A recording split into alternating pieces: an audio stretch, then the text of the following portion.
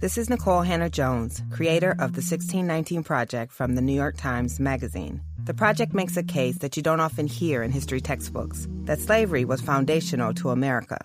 So it wasn't surprising that we ignited a fierce debate among historians about these issues. But that's the power of the New York Times, to spark an important dialogue with bold, rigorous reporting that forces us to examine our assumptions. To learn more, go to nytimes.com/worthit. Getting 8 hours of sleep every night? Check. Eat a quality, plant-based diet? Check. Exercise 4 or more times a week? Check. Basically, you're doing everything right to ensure that you lead a long life. So isn't it time that you were financially rewarded for your commitment to a healthy lifestyle? Q Health IQ. Health IQ uses science and data to secure lower rates for people like you on their life insurance. To see if you qualify, go to healthiq.com/naked scientist to take the proprietary Health IQ quiz. Depending upon your score, as well as other related qualifying factors, you can save up to 41% on your life insurance premiums compared with other providers. Again, that's healthiq.com/naked scientist to let them know we sent you and start the process with the Health IQ quiz. There's no commitment, and you'll learn even more about potential opportunities to be rewarded for your commitment to living healthily. That's healthiq.com/naked scientists. Stripping down science. The Naked Scientists.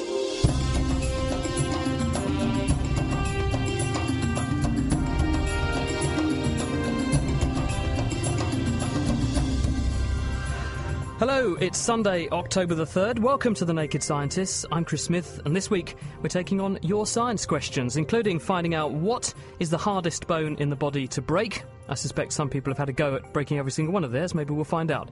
Also, where do magnets get their energy from? And what causes the bright patterns that you see when you rub your eyes? Also here on the show this week is the king of kitchen science, and that's Dave Ansell. Hello, Dave. Hi there. We'll be talking more to Dave in a second. But first, our naked archaeologist, Diana O'Carroll. Hello, Diana. Yes, hello. And also this week, news of superior solar cells, how the brain decides which hand to use, and a new way to bust drug traffickers. And I've got a slightly squidgy kitchen science experiment for you to try. You just need yourself and not too dry a mouth. I'm intrigued. Thank you, Dave. If you've got a question for us that you'd like answered, send your emails to chris@thenakedscientists.com. You can tweet us @Naked Scientists, or you can scribble on our Facebook page. It's the Facebook page of the same name, Naked Scientists. The Naked Scientists podcast is powered by UK Fast, the UK's best hosting provider. On the web at ukfast.co.uk.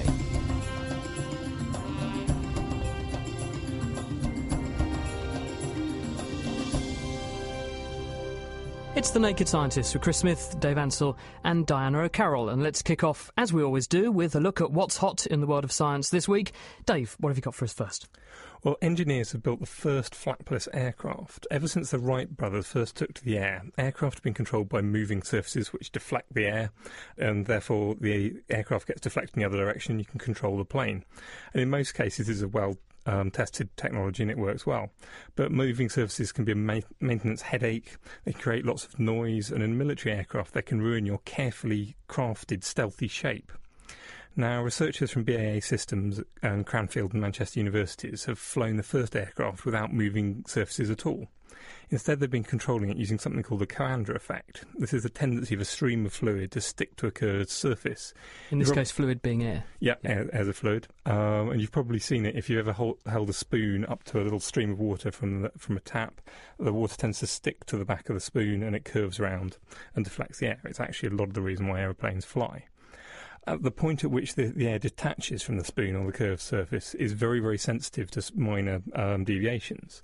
So what they've been doing is blowing air from the engine into that stream and altering the way, whether it stays attached for longer, in which case the air goes downwards, or becomes detached earlier, in which case the air goes higher than it would have done otherwise. So you're giving the plane a push using moving air rather than a moving part, but then surely there's got to be a moving part to make the engine duct more air onto that surface, isn't there? So aren't you just moving the problem off of the wing and internally somewhere? but you're changing it from a very large moving part, which needs big servos and things to move. You actually need very little air to cause these deflections, so they can do it right in the heart of the aircraft where it's nice and protected. They can just make small deflections to it. And this is working, is it? They've got it working. They've got a plane. I've seen a video of it. It's a bit slightly hyper. It looks like not entirely smooth control, but it works.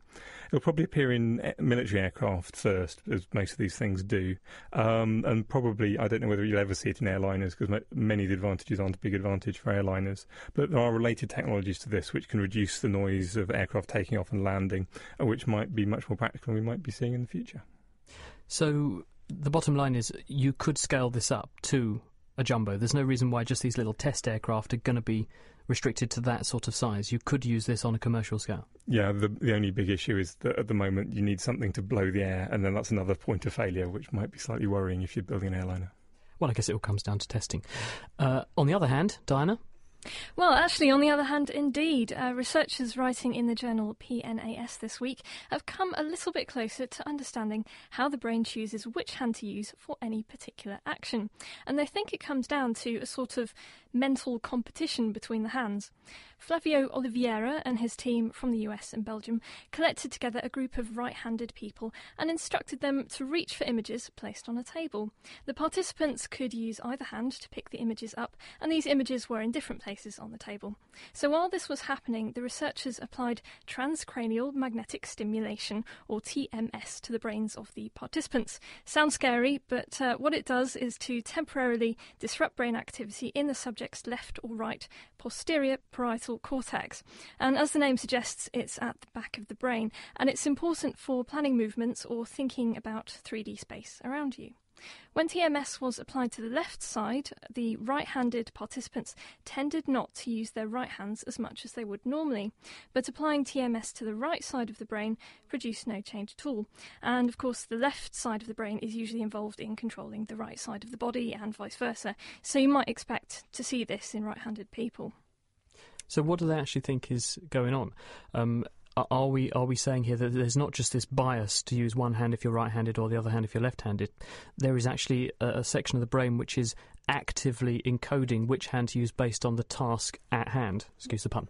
Yeah, well, the researchers think that what's actually going on is some kind of decision-making process in the brain where it's coming up with a series of sort of intentions of how to pick up this item, and then it decides on the best one. So it will probably decide on your right hand if you're right-handed. I guess another interesting spin-off of this will be to look at people who have strokes and brain injuries, because obviously if you damage that area of the brain, what does this do to a person's ability to make that choice, and how does that affect their rehabilitation? Do they mention that at all in the paper? No, but I think another thing that would be really interesting would be people who think they're left-handed, but because of various pressures of society, they've had to use their right hand for things, and it would be interesting to see if the same effect happened to them. Indeed it would. Thank you, Diana. Well, also in the news this week, astronomers at the University of California at Santa Cruz and also from the Carnegie Institution of Washington have announced the discovery of an Earth-like planet, but it's outside our own solar system. And it's thought that liquid water, as well as an atmosphere, could exist on that planet's surface, which would make it, potentially, the first habitable exoplanet. And joining us from the University of California at Santa Cruz to tell us more about the discovery is one of the co-authors of the paper, Stephen Vogt. He is the Professor of Astronomy and Astrophysics. Hello, Stephen. Hello, Chris. Thank you for joining us on The Naked Scientist. The first question, I think probably to kick off with, is where is this planet? This is in the constellation of Libra. It's about 20 light years away, so it's one of the nearest stars.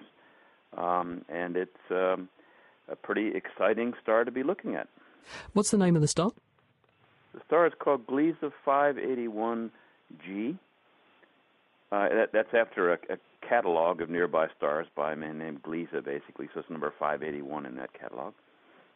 And how did you actually spot the planet, or planets, because this isn't the first planet that's been spotted around that star? That's right. A number of groups have been observing many of the nearby stars for many years. The Swiss group from Geneva has already detected 4 planets around this system over the last 4 or 5 years using about 4 years' worth of data, and we've now found 2 more in the system. So talk us through the experimental methods you use, because even though something is relatively close, 20 light years, it's still far enough away that conventional telescopes are going to find that tricky. So how do you do the study? The study is done by measuring the velocity of the star. We take a spectrum of the star and measure the shifts, the Doppler shifts of the lines. Every night we get one data point, basically, so we have hundreds of nights of observations on there. And we're basically measuring how the planet tugs on the star. And this particular Earth-like planet tugs on the star at a level of about 1 meter a second, so it makes the star sort of stroll back and forth with a period of about 37 days. So because the planets in orbit are making the host star wobble a bit, you can pick up that wobble because it makes the light which is coming to us from that star get a bit stretched out or shrunk a bit, and we can pick that up. That tells you that there's something pulling on the star, but how do you resolve individual planets? Because as you've already mentioned, there are a number of planets going around that star. That's right. There's 6 of them now, so each one pulls with its own period, and these are strictly periodic Keplerian motions. And we fit these out using very sophisticated computer programs, and we strip them out one at a time. With each new planet, once we remove it from the system, then we look at the residuals and look for periodicity in the residuals, and we work our way down through the system one at a time. So the overall dance that is done with 6 planets is quite complex, but we have mathematical techniques to follow that. So presumably you have worked out the only possible solution to all these different wobbles is if you've got a planet which you say is Earth-like, it's in what's called the habitable zone around that star. So what can you tell about that planet? Well, what we know about it is that we know its mass. We know we have a lower and an upper limit to its mass. It's about 3 to 4 times as massive as the Earth. We know what it's made out of. If it was made out of styrofoam or marshmallow cream, it would be one temperature and one size. We know it's made out of the sort of stuff that planets are made out of, mostly iron and silicates, things like that. So we have a pretty good estimate of what its radius would be from very detailed models. And that turns out to be about 20 to 50% bigger than the Earth, and spherical. It would be a spherical ball. It wouldn't look like a donut or something like that. So now we know its gravity, basically. We know its surface gravity, and we know how effectively it could hold on to its atmosphere. And it turns out to have about an Earth gravity, maybe a little bit more. So if you stood on a scale on the surface of that planet, you wouldn't be too shocked. Your weight would be about the same as you weigh on the Earth. A relief for many people. What about the conditions on the planet? Can you infer anything about what it would be like if you were to go there? Yes, actually, we know a fair amount about that. We know that the planet is tightly locked to its star, so it keeps one face towards its star all the time, just the same way that the moon keeps its same face towards the Earth all the time. And that would mean that it would have a hot side and a cold side, and then a whole bunch of temperatures, a range of temperatures in between. So the area between the bright and the darkness, what we call the terminator, would be the most comfortable, and much of that would be shirt-sleeve weather. You could just stand outside, and there'd be mild winds, mild breezes, but it would be temperatures of basically about 20 to 40 degrees Celsius. It would be quite cool, quite nice. And presuming that it had an atmosphere, there would be probably liquid water on the surface, either in vast quantities or in small quantities. So it would be quite a pleasant place to be. Which is encouraging. And just to finish off, given that you found this relatively hospitable-sounding place relatively easily, what does this tell us about the prospects of finding more like it elsewhere in the Milky Way? Because our own galaxy's got, 200 billion stars in it? Yes. Yeah, and that to me, that's one of the most interesting things of this discovery, is that it occurred too quickly and too nearby. We shouldn't have found it that soon. And that means one of two things. Either we've been really lucky and we won't find another one again for a long, long time, or there's a lot of them out there. And I prefer the second hypothesis, that there are a lot of them out there. And if you work out the statistics of the numbers from our incompleteness of our surveys, you find that probably 10 to 20% of stars have planets like this, and that means tens of billions of these places in our own galaxy, and that's quite exciting. It certainly is an intriguing thought. Thank you very much, Stephen, for joining us. Stephen Vogt from the University of California at Santa Cruz. Dave. Now, scientists have demonstrated a new way of improving the efficiency of solar cells. At the moment, solar power is significantly more expensive than fossil fuels, and there's tens of thousands of researchers trying to reverse this relationship. However, this isn't really just a case of making the solar cells themselves cheaper, because even now in the Western world, half of the cost of installing solar panels is in the installation.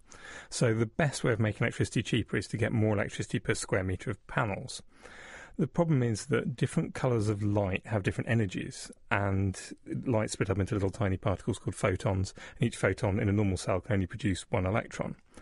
And the solar cell is designed around a single energy called the band gap. This means it can't absorb light with a lower energy than this. Any extra energy a light photon might have is wasted as heat. So does that mean then, sorry to cut in, Dave, does that mean then that if you optimise your panel to, say, see green light, anything that's at the red or the blue is much harder to get the energy out because the panel isn't optimised around that particular wavelength of light? That's right. You wouldn't be able to absorb the red at all, and the blue light, any extra energy the photon had above the green, it wouldn't be able to absorb at all. So they tend to probably build them optimised somewhere around the yellow in the spectrum, which means you're wasting lots of infrared and lots of energy from the blue. Now, one solution to this problem would you find a material that would push 2 electrons around the circuit if the energy of the photon was twice the band gap. This would mean that you could make the band gap a lower energy, so you could absorb more colours of photons in the first place, and the really high energy photons you'd get twice the energy out of, twice as many electrons out of. This effect has been observed in solid lumps of semiconductor, but is very inefficient, and you need 3 or 4 times the energy to produce 2 electrons. Now, Justin Sambar and colleagues have been investigating this property in quantum dots. These are tiny lumps of material, in this case lead sulfide, which are so small that their energy levels start to look more like an atom than a bulk material. But they're an atom whose properties you can engineer. They're built structures of these lead sulfide nanodots attached to titanium dioxide semiconductors. And although these absorb a tiny proportion of the light hitting them at the moment, because they're incredibly thin, when they do absorb them, when they increase the energy of the photons to be more than twice the band gap, they almost see a doubling in the current produced. So they're producing multiple electrons per photon. Although it's really not a practical cell at the moment. Hopefully in a few years' time they'll be able to get this into practical cells and get a much higher efficiency out. And the theoretical efficiency, if you could do this, would be? I think it's sort of in the 60%. Which is incredible, isn't it? Much better. Probably you wouldn't get there, but certainly you get a lot closer. We're talking of light. There's also an interesting paper out this week which uses a trick of the light to potentially give people who are trafficking illegal drugs a run for their money. It's by a researcher called Tasneem Munshi, who's a researcher at the University of Bradford. And she's got a paper, it's published in the journal Drug Testing and Analysis this week. And what they've done is to use the technique Raman spectroscopy in order to spot when someone has dissolved cocaine inside rum. Because what drug traffickers are now doing, to avoid sending packages of things which are easy for customs officers to spot and easy for them to analyse, they've taken to dissolving things like cocaine at very high concentrations inside things like drinks. And this means that the customs officers would potentially have to open a suspect bottle, therefore destroying it in the course of opening it to test it if they were suspicious about it. And that could mean that a number of completely harmless cargoes could end up being compromised, which makes the customs person's job very difficult. What this group have discovered is that if you shine laser light, and they've actually taken 2 frequencies, they've used green light and also a longer wavelength of light, because people are often using green bottles to put their rum into, and one of the frequencies they chose was green. What they find is that if you've got very low levels, 6 to 8% of cocaine dissolved in the drink, they can see this blip coming up on the graph, because when any substance interacts with the light of a certain wavelength, the substance and the things dissolved in it and surfaces, bits of paper, everything does this. You get this unique scatter pattern of the light coming back, which is called the Raman spectrum, which is almost like a fingerprint specific to that particular substance, so you can tell what's there. And they've found that they can detect even very low concentrations of cocaine dissolved in rum, in glass bottles, coloured glass bottles, and even in plastic bottles. And they even went as far as to test, rather than just ethanol, they actually tested some brand names, Lamb's, Navy Run, Bacardi, and also Captain Morgan. They all worked, and the point is they tested 6 to 8% solutions of cocaine. The people who are doing this illicitly are actually shipping bottles of rum containing 60% dissolved cocaine by weight. So there should be no problem with picking this up, and it means that you don't have to compromise the cargo if there's absolutely nothing wrong with it, which I think is a wonderful breakthrough. Distilling the best science. The Naked Scientists.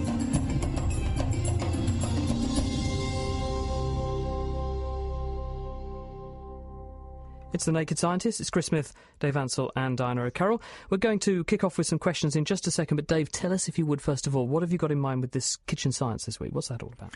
Well, this kitchen science is just ridiculously simple. All you need is a little bit of spit and a couple of fingers. So what I want you to do is get a good blob of spit on your finger, hold your forefinger and thumb close together so the spit kind of bridges the gap, then stretch out that spit and form a little string. It works better if the string is vertical. Leave it there for sort of 10 or 15 seconds and see if anything interesting happens. You might have to try a few times because it sometimes snaps, but so have a go. You don't, or you do need, you said dry mouth can help. In experiments I've been doing before this, the behaviour of kind of snotty, kind of mucousy stuff seems to be slightly different than proper spit. So it works better with proper spit. So you can have a go with both. We'll give it a go. Thank you, Dave. We've got Diana on it. She's sitting over there ready to maybe have a go at that one. We've got Doug who's with us on the phone. Hello, Doug. Hi. Welcome to The Naked Scientists. What's your question? Thank you. I wanted to know, when I'm in a dark room and I rub my eyes, why do I see bright lights or vivid color patterns? Good question. What you're doing when you're squeezing on your eyeball is triggering what's called an entoptic phenomenon. In other words, it's a hallucination, a visual hallucination originating from inside your own eyeball. When you apply pressure to the eyeball, what you're doing is pressing on the retina. And the retina is the extremely complicated, cell-rich, very highly metabolically active structure that turns light waves into brain waves, to put it simply.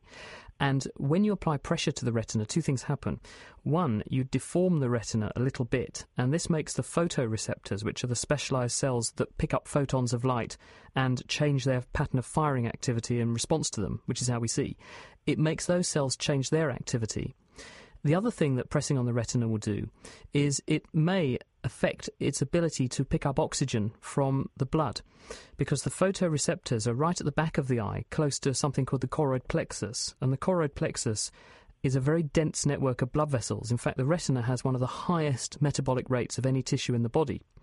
And if you affect the way at which oxygen moves out of the choroid plexus and into the photoreceptors for even a fraction of a second, they start to deliver abnormal firing activity, and you start to see these funny lights. And you might have seen this if you stand up quickly out of the bath when you've had a hot bath. You may have noticed a similar strange wooziness, but also you'll have noticed some perhaps funny lights in front of your eyes. Did you see that? That's right, yes.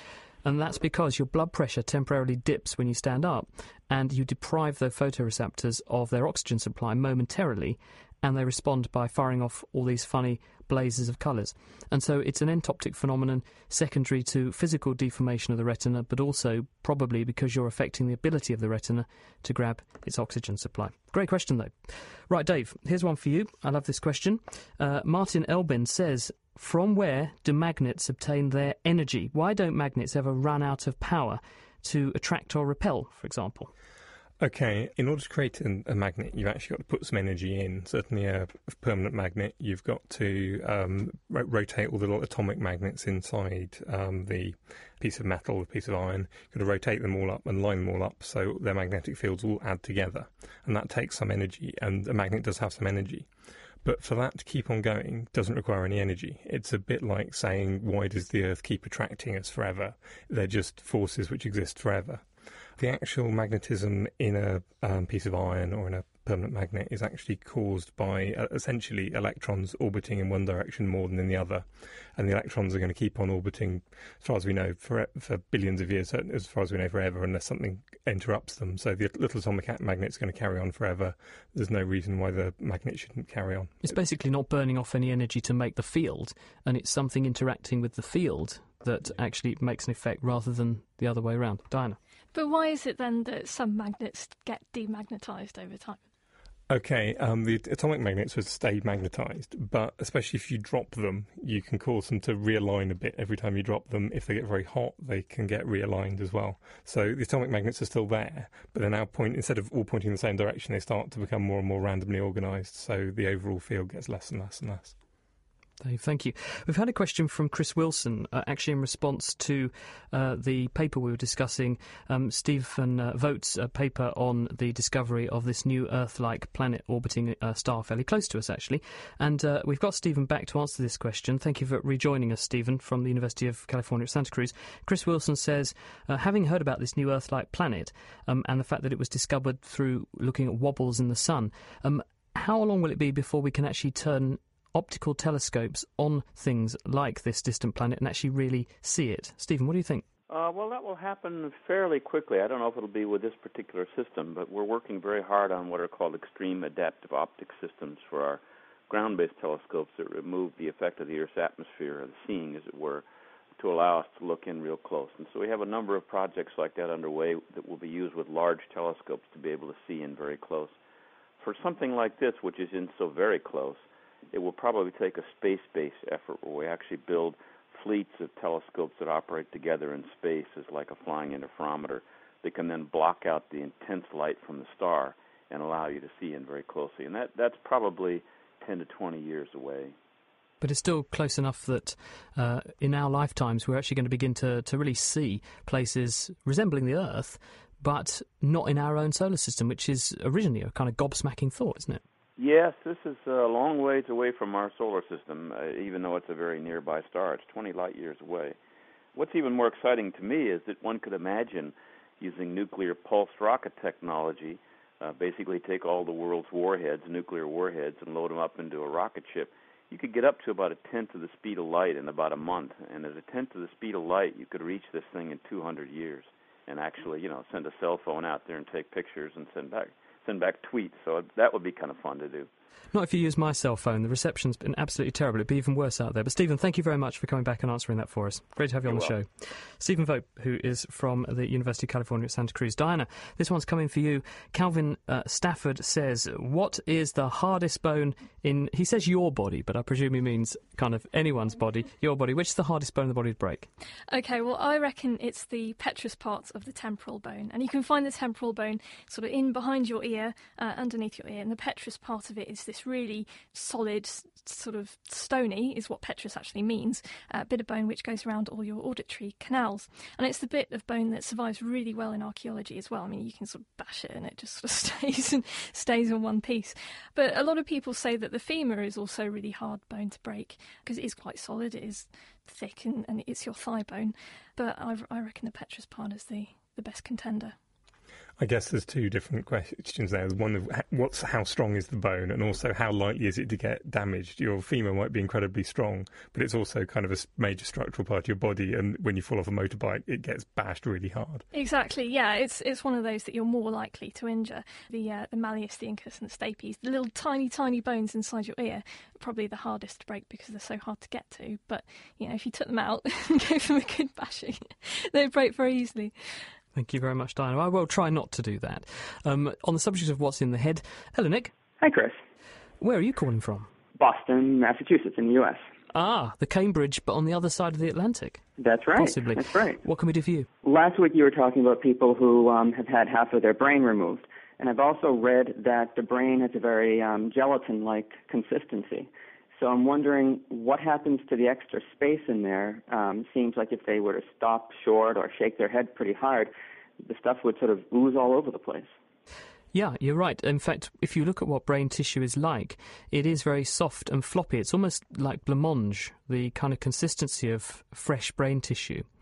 And you're right that when someone actually has to have a portion of their brain removed, it would leave a very big space because the volume of an adult human brain is about 1.3 litres, 1,300 centimetres cubed. So it's quite big, and if you removed half of that from your head, then you'd obviously have a space which is about 700 mils of empty space. Now, people did originally worry that there might be a problem with what to do with this empty space inside the head of someone who's had half the brain removed, and let's just revise why people might have that done.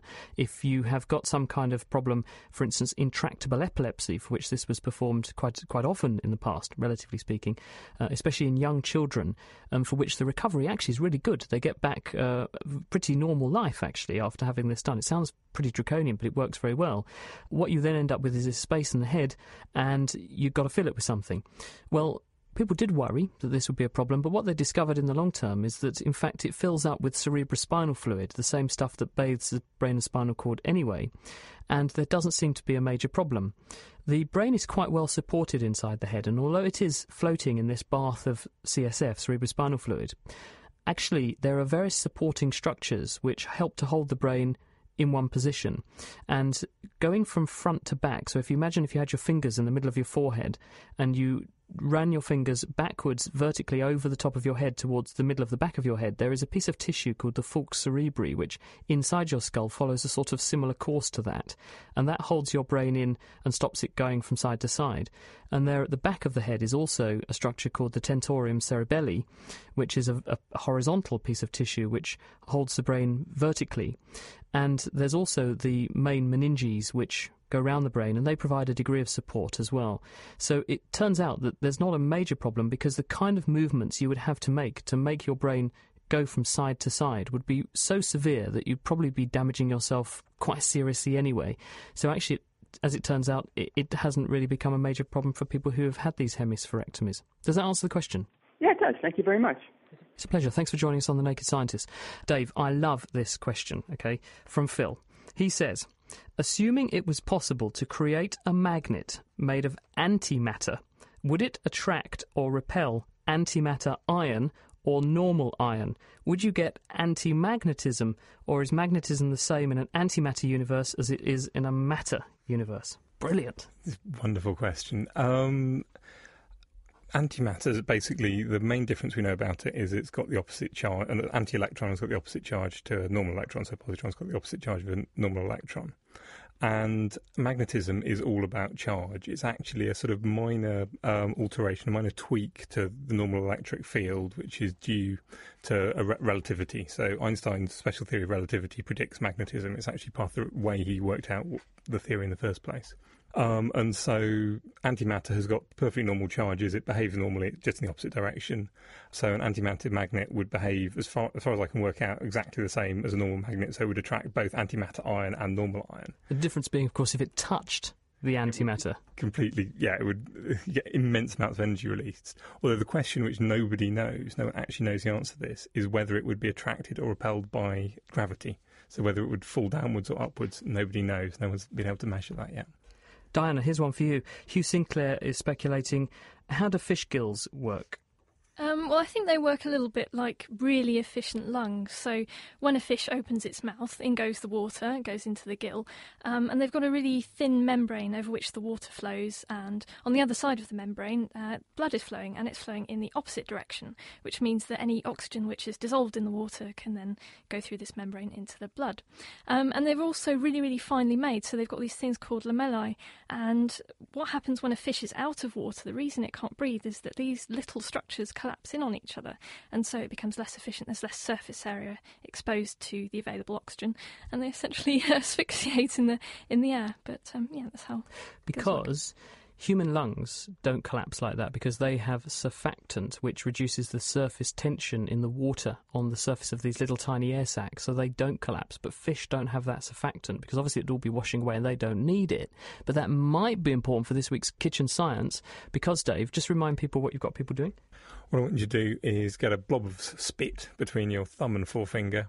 Your own spit, hopefully. Your own spit, yeah. It would work with somebody else's spit, but it's probably more pleasant to use your own. Get a blob between your thumb and forefinger, and then just pull it apart to about sort of 15 mil, 10 or 15 mil, till you get a little string between your thumb and forefinger. And then if it survives there for 10 or 15 seconds, you should see something quite interesting. Malkin Lowestoft had a go. He said, did it 3 times, seemed to tighten, became straighter, and then a tiny globule formed and it moved slightly down, but the effect didn't blow him away, if he's honest. I'm sorry. We'll let you off. Now, over the past few weeks, scientists have been carrying out the first geological survey since the 1930s of England's largest lake. That's Lake Windermere. It's up in Cumbria, the Lake District. And Richard Hollingham, who is from the Planet Earth podcast, has been along to find out what's been found. Windermere Lake Warden, this is survey vessel. White ribbon, over. White ribbon, this is Windermere Lake Warden. Go ahead, over. Good afternoon, sir. Well, it really is a beautiful day here on Windermere. Around the centre of the lake, you've got the trees above the waterline and the green hills beyond that, and then the mountains. And I'm on board the White Ribbon, which is really a slightly large day boat, if you like, but rather than people with picnics, it's crammed with computer monitors and scientific equipment. And with me is Carol Cotterill from the British Geological Survey. Carol, what are you aiming to do here? One of the aims that we're looking at is the lake bed itself and the modern day processes that are going on, both sedimentary processes but also the habitats for the fish, in particular the Arctic char. We also want to know what's going on beneath the lake bed. So what happened in the past, in particular during the last ice age when the British ice sheet came down this far. So did it leave a series of moraines? How quickly did it retreat? And what we can tell about the glacial processes and any changes to the watershed and the drainage into the lake since that time. Now we're standing on the aft deck here, but beneath us there's a hole. Yes, that's actually a moon pool, that's what it's called, and it's quite unusual on a vessel of this size. Normally you find them on much larger drilling or geotechnical ships, but here we decided it was much safer for the equipment if we actually carved a hole in the centre of the boat, and we can now deploy our equipment down through the centre of that so we can keep an eye on it basically, and it's semi-protected.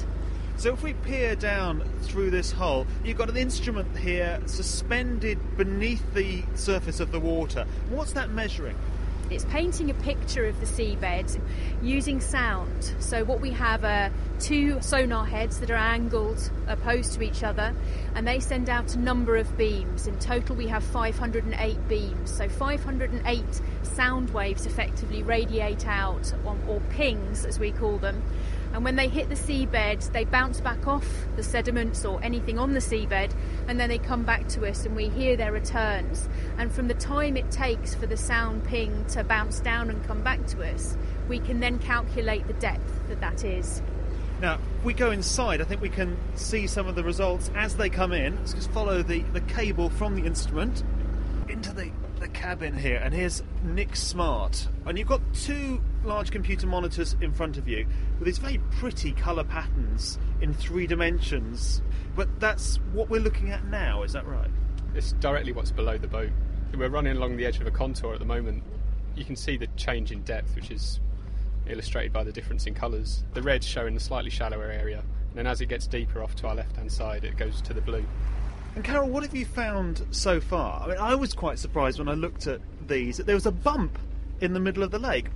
Across the central section where the current ferry runs, there's actually a high in the lake bed that comes to only 2 metres water depth. It's very, very shallow in certain parts. And we think that this is a remnant of this glacial past that I mentioned before, and that this could be where there's a more solid bedrock that the glacier or the ice sheet couldn't wear down through. This is material that the glacier would have dumped there, but it's right across the centre of the lake. It is right across the centre of the lake, and we've seen it in both the north and the south basin as well, much smaller examples. So material that has come down with the water coming out from underneath the glacier, so you get this sort of outwash of debris that the glacier has ground up as it's been on its journey, and it leaves these big ridges that are called moraines. And there are a number of different types of moraines, and in this lake, from a very preliminary interpretation, we think we've got terminal moraines, which are at the sort of snout or the very edge of the glacier, but also a series of de Geer moraines that build up underneath the glacier. What's the point of doing a study like this? It's trying to understand the history and how the lake has evolved, how it might evolve in the future, how the species that live within this lake work with this habitat. Are there certain areas that they prefer to spawn or to feed? Is there the stratification that we find in the lake from temperature, so the top getting much warmer and the bottom quite cooler? Does that have an impact on the species? So it's a whole number of different things. You're also looking for a monster here. Yes. When we came down and we launched the boat just over a week ago, we were talking to the lake wardens who were helping us and have provided their jetty, and they asked us to look out for Bonessi. Bonessi. Apparently there have been sightings of Bonessi, and I was shown some photographs that one of the wardens took a couple of years ago. But no sign yet? No sign, no. Bonessi's been quite elusive so far, and I think she hears us coming and just sort of scurries away to the deeper parts where we're not working. And they're still hunting for their monster. That was Carol Cottrell from the British Geological Survey, and she was with Richard Hollingham, and they were aboard White Ribbon, which is the boat surveying Lake Windermere. If you enjoyed that, there are more of Richard's podcasts, as well as some links to his other Planet Earth resources, and they're at thenakedscientist.com/Planet Earth. Now, Rafaela's with us from Norwich. Hello. Hello. My question today is why, when your tears run down your face, they go slower than water running down your skin? Yeah, it's an interesting one. It's something I've noticed. I think probably the biggest thing is that if you put droplets of water on your face, they tend to be bigger before they run down. And the thing is with water flowing anywhere is that a big river will flow a lot faster than a small river. So a big droplet of water has much more gravity pulling on it, so a much larger force pulling it down your face. But the forces which slow it down increase much more slowly. So a big drop will run down your face a lot more. It's possible that the droplets are a lot bigger with normal water than tears because there's probably some surfactants in there. Some proteins mean that it can form, the droplet will break up and start running down your face when it's much smaller than normal water. So to summarise, Dave, is it fair to say then we think that water droplets are going to be larger than teardrops, which are going to be a bit smaller because there are other chemicals in the tears that mean that the water forms smaller droplets with tears. Because they're smaller droplets, they're less heavy, so they get dragged down your face slightly more slowly, so they run more slowly. That is, I think, what's probably going on. Added visual effect, because obviously humans rely on crying to show they're very happy or show they're very unhappy. So, yeah. OK, Rafaela, thank you very much. If you'd like to get a question into The Naked Scientist, then you can do so by emailing chris@thenakedscientist.com. You can also tweet @nakedscientists, or you can scribble your questions down on our Facebook page.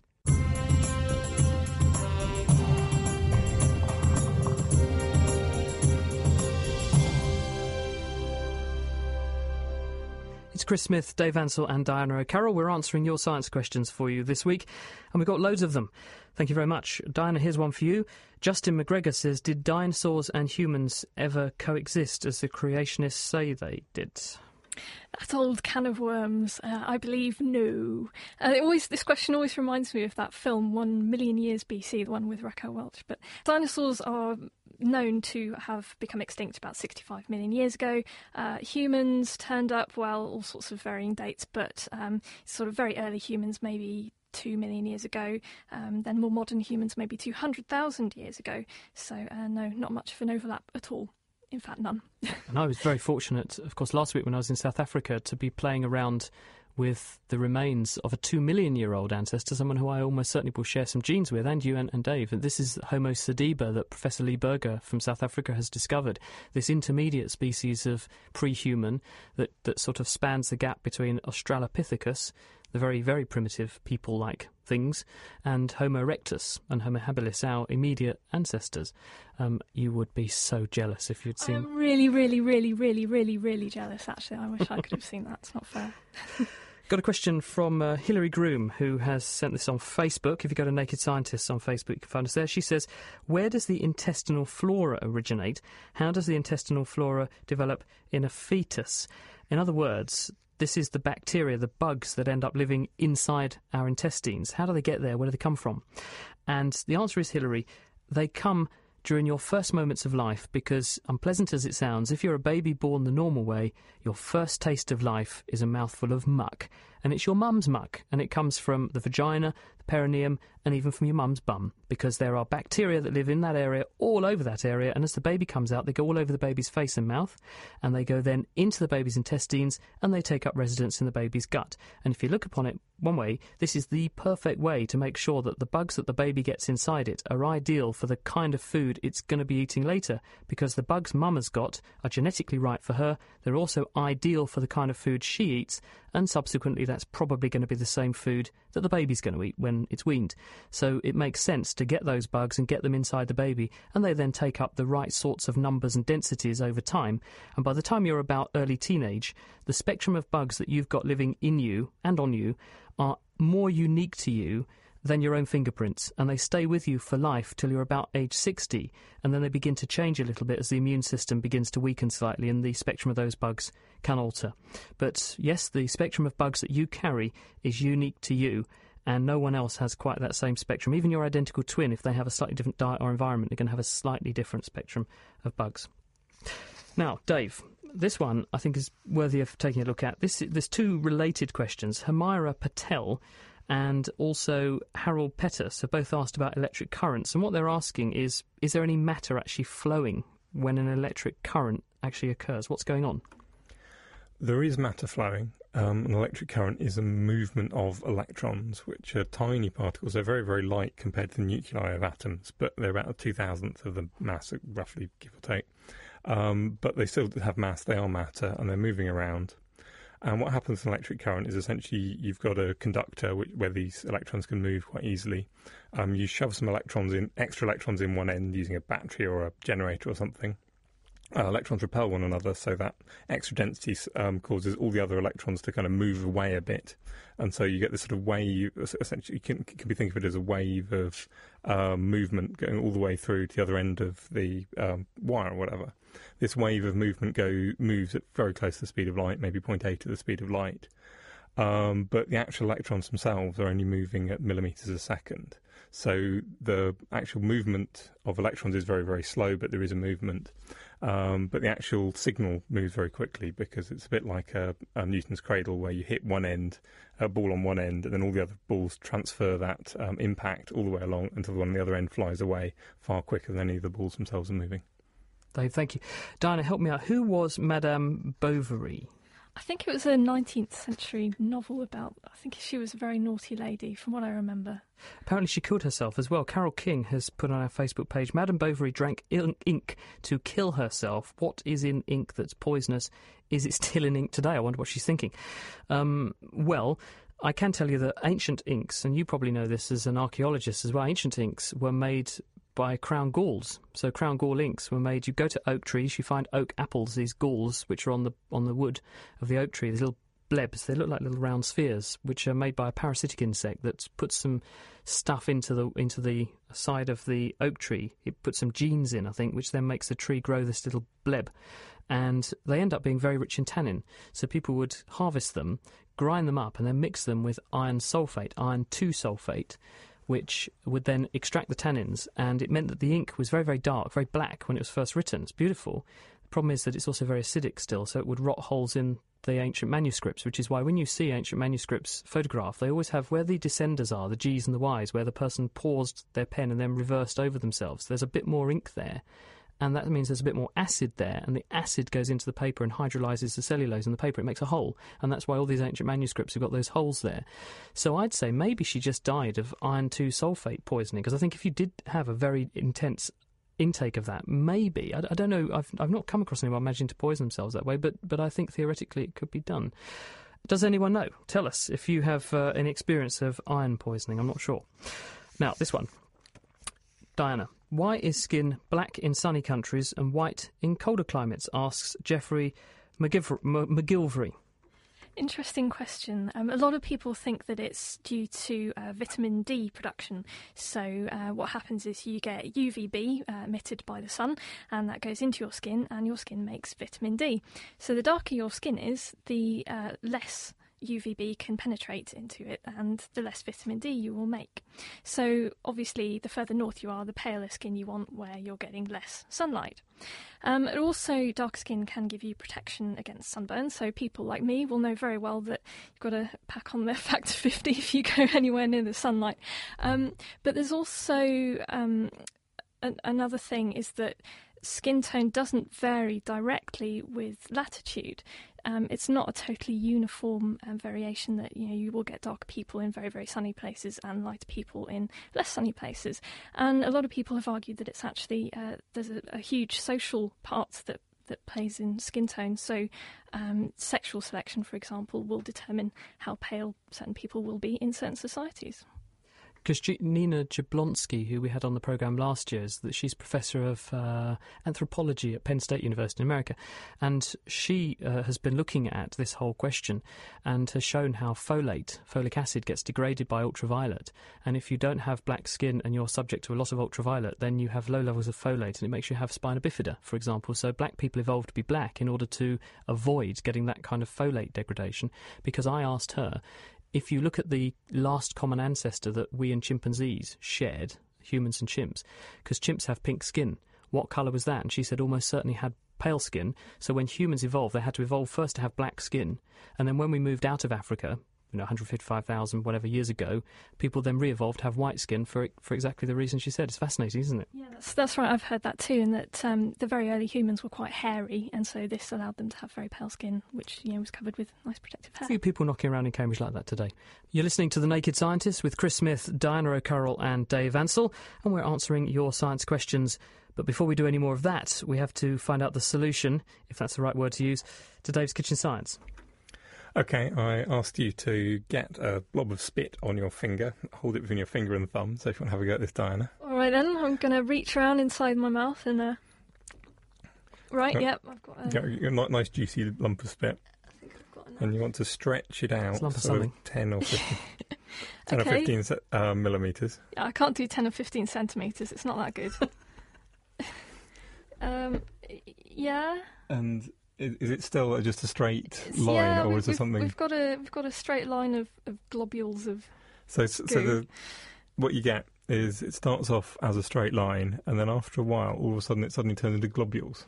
Yes, it is in little lumps. So which is kind of actually quite surprising, because you kind of expect a kind of stringy thing like spit to just stay out as a string. Mine did that quite quickly. Yeah, it's sometimes how fast it happens is dependent on kind of how much mucus is in your spit. It's a bit variable. If there's not enough mucus in there, if you drink too much water, as I was testing earlier, it doesn't work at all, and it won't hold a. Does that mean I'm really mucosal then?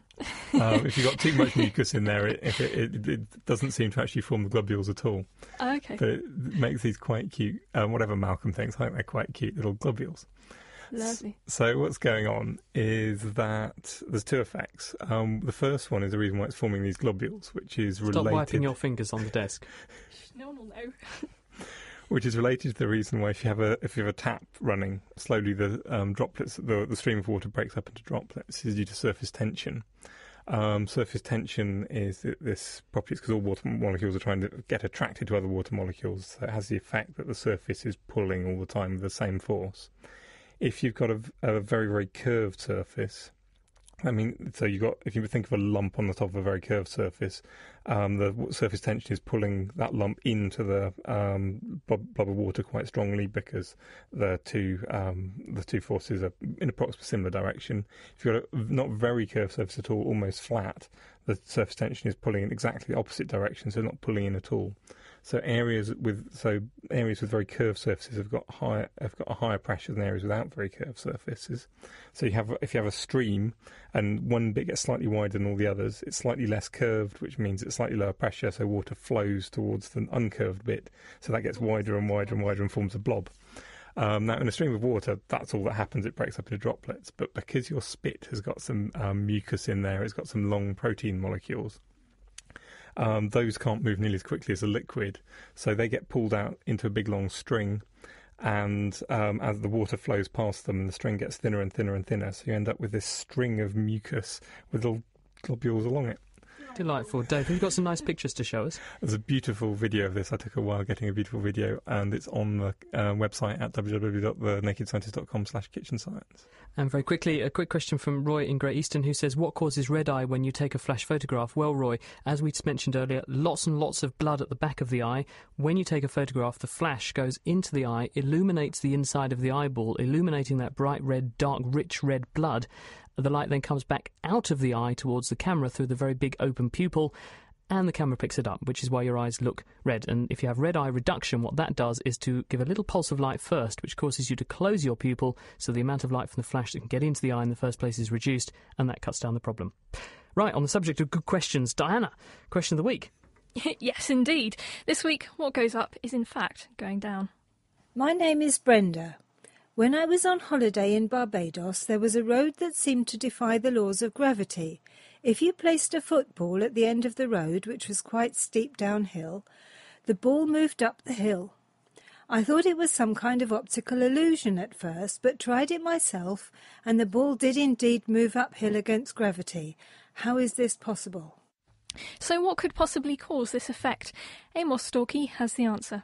From the description, I would hazard a guess that this happened on Morgan Lewis Hill, which is in the St Andrews district of Barbados. In fact, there are quite a few places like this in the world. They're often known by names of the Magnetic Hill or Gravity Hill, and they are basically places where your eyes deceive you into believing a downhill slope is in fact a slope uphill. So what makes us think that down is up? Well, first of all, we expect things like trees, lampposts, buildings, cliffs, and so on to go straight up. If something is almost vertical, the brain may prefer to believe that it is vertical if it can explain the difference by some other means. The thing is that light, wind, and subsidence can affect tree growth and cause trees to slope. Ground movement can also affect things like lampposts or telegraph poles, often in a consistent way. The overall landscape also makes a huge difference. Sloped or obscured horizons and widening roads can give a perspective effect that a road that curves round is actually headed up. A slight downward slope that goes over an edge can easily be interpreted as a summit. Finally, once natural environment starts to look like Gravity Hill, people come along and deliberately add things, like wonky signs to enhance the illusion, and bring in tourists. Well, wouldn't you? The brain sees all this. If there was one sloping tree, your brain would just put it down to a sloping tree. But if there are a number of sloping trees and a non-vertical cliff, and it looks like the road is headed up due to a sloping horizon, that's it. Your brain just says it's too much of a coincidence and interprets it as the road going up instead. And because this is all unconscious processing, there's nothing much you can do about it. And that was Amos Storkey, who is a lecturer in the School of Informatics in the University of Edinburgh. If parts of the landscape around the road, such as trees, signposts, etc., are at odd angles, these can confuse your brain into thinking up is down. And we had an email from Brian who said that you can see this spectacularly in the Isle of Man in a car. And on the forum, Giza said that there is an electric bray on the A719 near Dunure in Ayrshire, write that down, and his dad used to turn off the engine in the car, put it in neutral, and they'd roll uphill. And Eric A. Taylor got the answer right too. And just peeking over the horizon is next week's question. Hello, my name is Sally and I'm located in Halifax in Yorkshire. My question is, when there is a new moon in England, is the moon in Australia the same, or because this country is on the other side of the world from us, is the moon either a day earlier or a day later quite full? Is the moon always doing the same thing on the other side of the world? Let us know what you think by emailing chris@thenakedscientists.com or by writing on the forum, and that's at thenakedscientists.com/forum. Thank you, Diana. More from Diana O'Carroll as a Question of the Week podcast in its own right. That's on the website nakedscientist.com/QOTW, or look it up on iTunes. Anyway, that's all we've got time for this week. Next week, we'll be finding out how advertisers get under your skin and into your brain as we explore the field of neuromarketing. We'll be finding out just why the appearance of celebrities makes us want something, and also Smita Mandasad has been grocery shopping alongside a consumer psychologist. One of the things a lot of people will do is we use these shortcuts. Shopping in a supermarket isn't about consciously evaluating all the time. If you did that, I would think your total shop would probably take you a day. And you can join Smita next week to see just how supermarkets are using shortcuts and hidden messages to influence what goes into your shopping basket. In the meantime, if you have any questions or comments for us, then you can email them to chris@thenakedscientist.com or send us a tweet. It's @nakedscientists. Our thanks go to our contributors this week, Stephen Vogt and also Richard Hollingham. And thank you to our wonderful production team, Sarah Caster-Perry, Mira Senthillingham, Diana O'Carroll, Dave Ansell, and I'm Chris Smith. Until next time, goodbye. The Naked Scientists comes to you from Cambridge University and is supported by the Wellcome Trust, the EPSRC, the Natural Environment Research Council, and UK FAST. For more information, look us up online at thenakedscientists.com.